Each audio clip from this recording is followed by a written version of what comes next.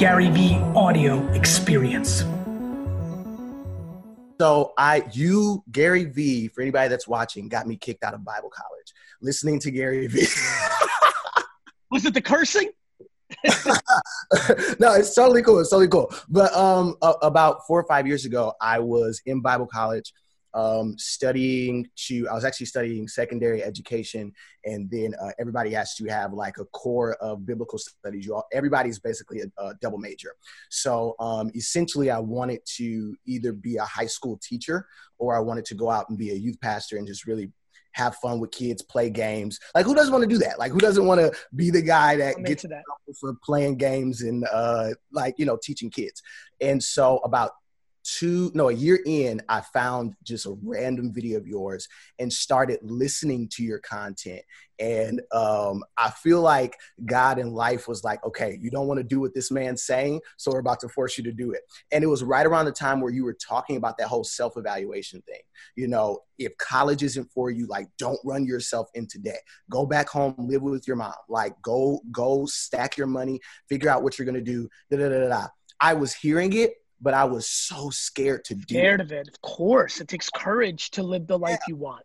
You know, like, I'm 18 years old. I just moved from Milwaukee, Wisconsin to Chicago, Illinois. You know, so I'm in this big city. Our college is literally smack dab downtown Chicago. So I'm like, go back home? Like, it took enough courage for me to leave home to get here. Like, what? I ain't going back to Milwaukee. Right. So I'm like, what the heck? You know, and I will never forget getting a call one day from the school like, hey, you've got to go. I was like, what? They're like, yeah, you got to go. Basically, my parents, went through a nasty divorce. They agreed to paying for, because the school didn't take certain loans. So, and it wasn't expensive. It was a tuition-free school, but you paid for room and board, and you're supposed to pay out of pocket. They agreed to paying for that, but it became kind of like a rift in the divorce thing. So, got a call. I knew nothing. So they called me and they're like, come back. I'm like, what do you mean you can't come back? My mom's like, just come home. I'm like, no, I'm not going to come home. Basically, I was homeless for 6 months, slept on people's couches, couch hopped from place to place. Literally, when the school year started back, one of my old friends, his roommate never came. So I literally squatted in his room and snuck around the campus because I still had my old ID. And literally, I found a job, or I got a job as a call center worker. And that gave me enough money to find my own place, kind of get on my own feet. I found a church that at that time was super, it was on the rise because they were using Periscope at that time. Mm-hmm. And Periscope just shot them up. And I found them via Periscope. Long story short, man, got offered $200 to be the intern for the senior pastor CEO. He's not just a pastor, like, he's a businessman. He has multiple different businesses, all of this stuff. $200 a month to do a freaking full-time job. And I did it. I did it while still working in that call center. Like, I was in the call center answering phones and like responding to emails and like scheduling meetings and grinding. I had a phone number and you want a meeting? Yeah. Okay. Give me 1 second. Okay. Let me finish here. And then like, Jamal, hold on one second. For everybody who's listening, because every time I bring up take the 28K to be the admin, take the 42K to be the admin, I was making $200 a day. Like, please, like people are so entitled. People are so soft. If you want your dream, it should be hard. Like, I had a big dream. Of course it was difficult. Yeah. I did that for 3 years, Gary. I did that for 3 years. So I say it one more time for the people in the back that didn't hear. How long? I did that for 3 years. 3 years. I get it.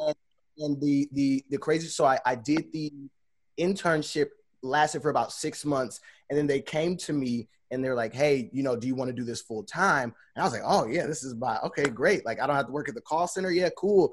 And I was thinking like, I'm going to get offered at least as much as I get paid at the call center, but it's a church, And so I literally got offered $27,000 to come work full time at this church as a personal assistant. And I did it, man. And I did it for like I said, 3 years. And a year and a half ago, I got a phone call from my boss, and he randomly out of nowhere was like, hey, do you want to be our next youth pastor? Which is what I went to school for. It's literally what I was going to school for. Got kicked out of school, studying to become, this guy that could just spend his time dealing with teenagers and helping kids. And now we're actually one of the largest churches here in Chicago. And I have 400 kids that I'm responsible for. And I was able to see it because I wasn't afraid to go. So if Aiden's still watching, man, don't be afraid. Don't be afraid to. Proud of you, Jamal. I'm really proud of you. I admire you. Thank you, Gary. Thank you so much. It goes into my question though, because I mean, when I watch these, like I was watching yesterday, I got my tea in my little Christmas mug. Let's go. But when I'm watching, I feel like I hear the same like questions, and I know that you just get it out there. And but I'm one of those people, as you can see with the story, I love my 9 to 5.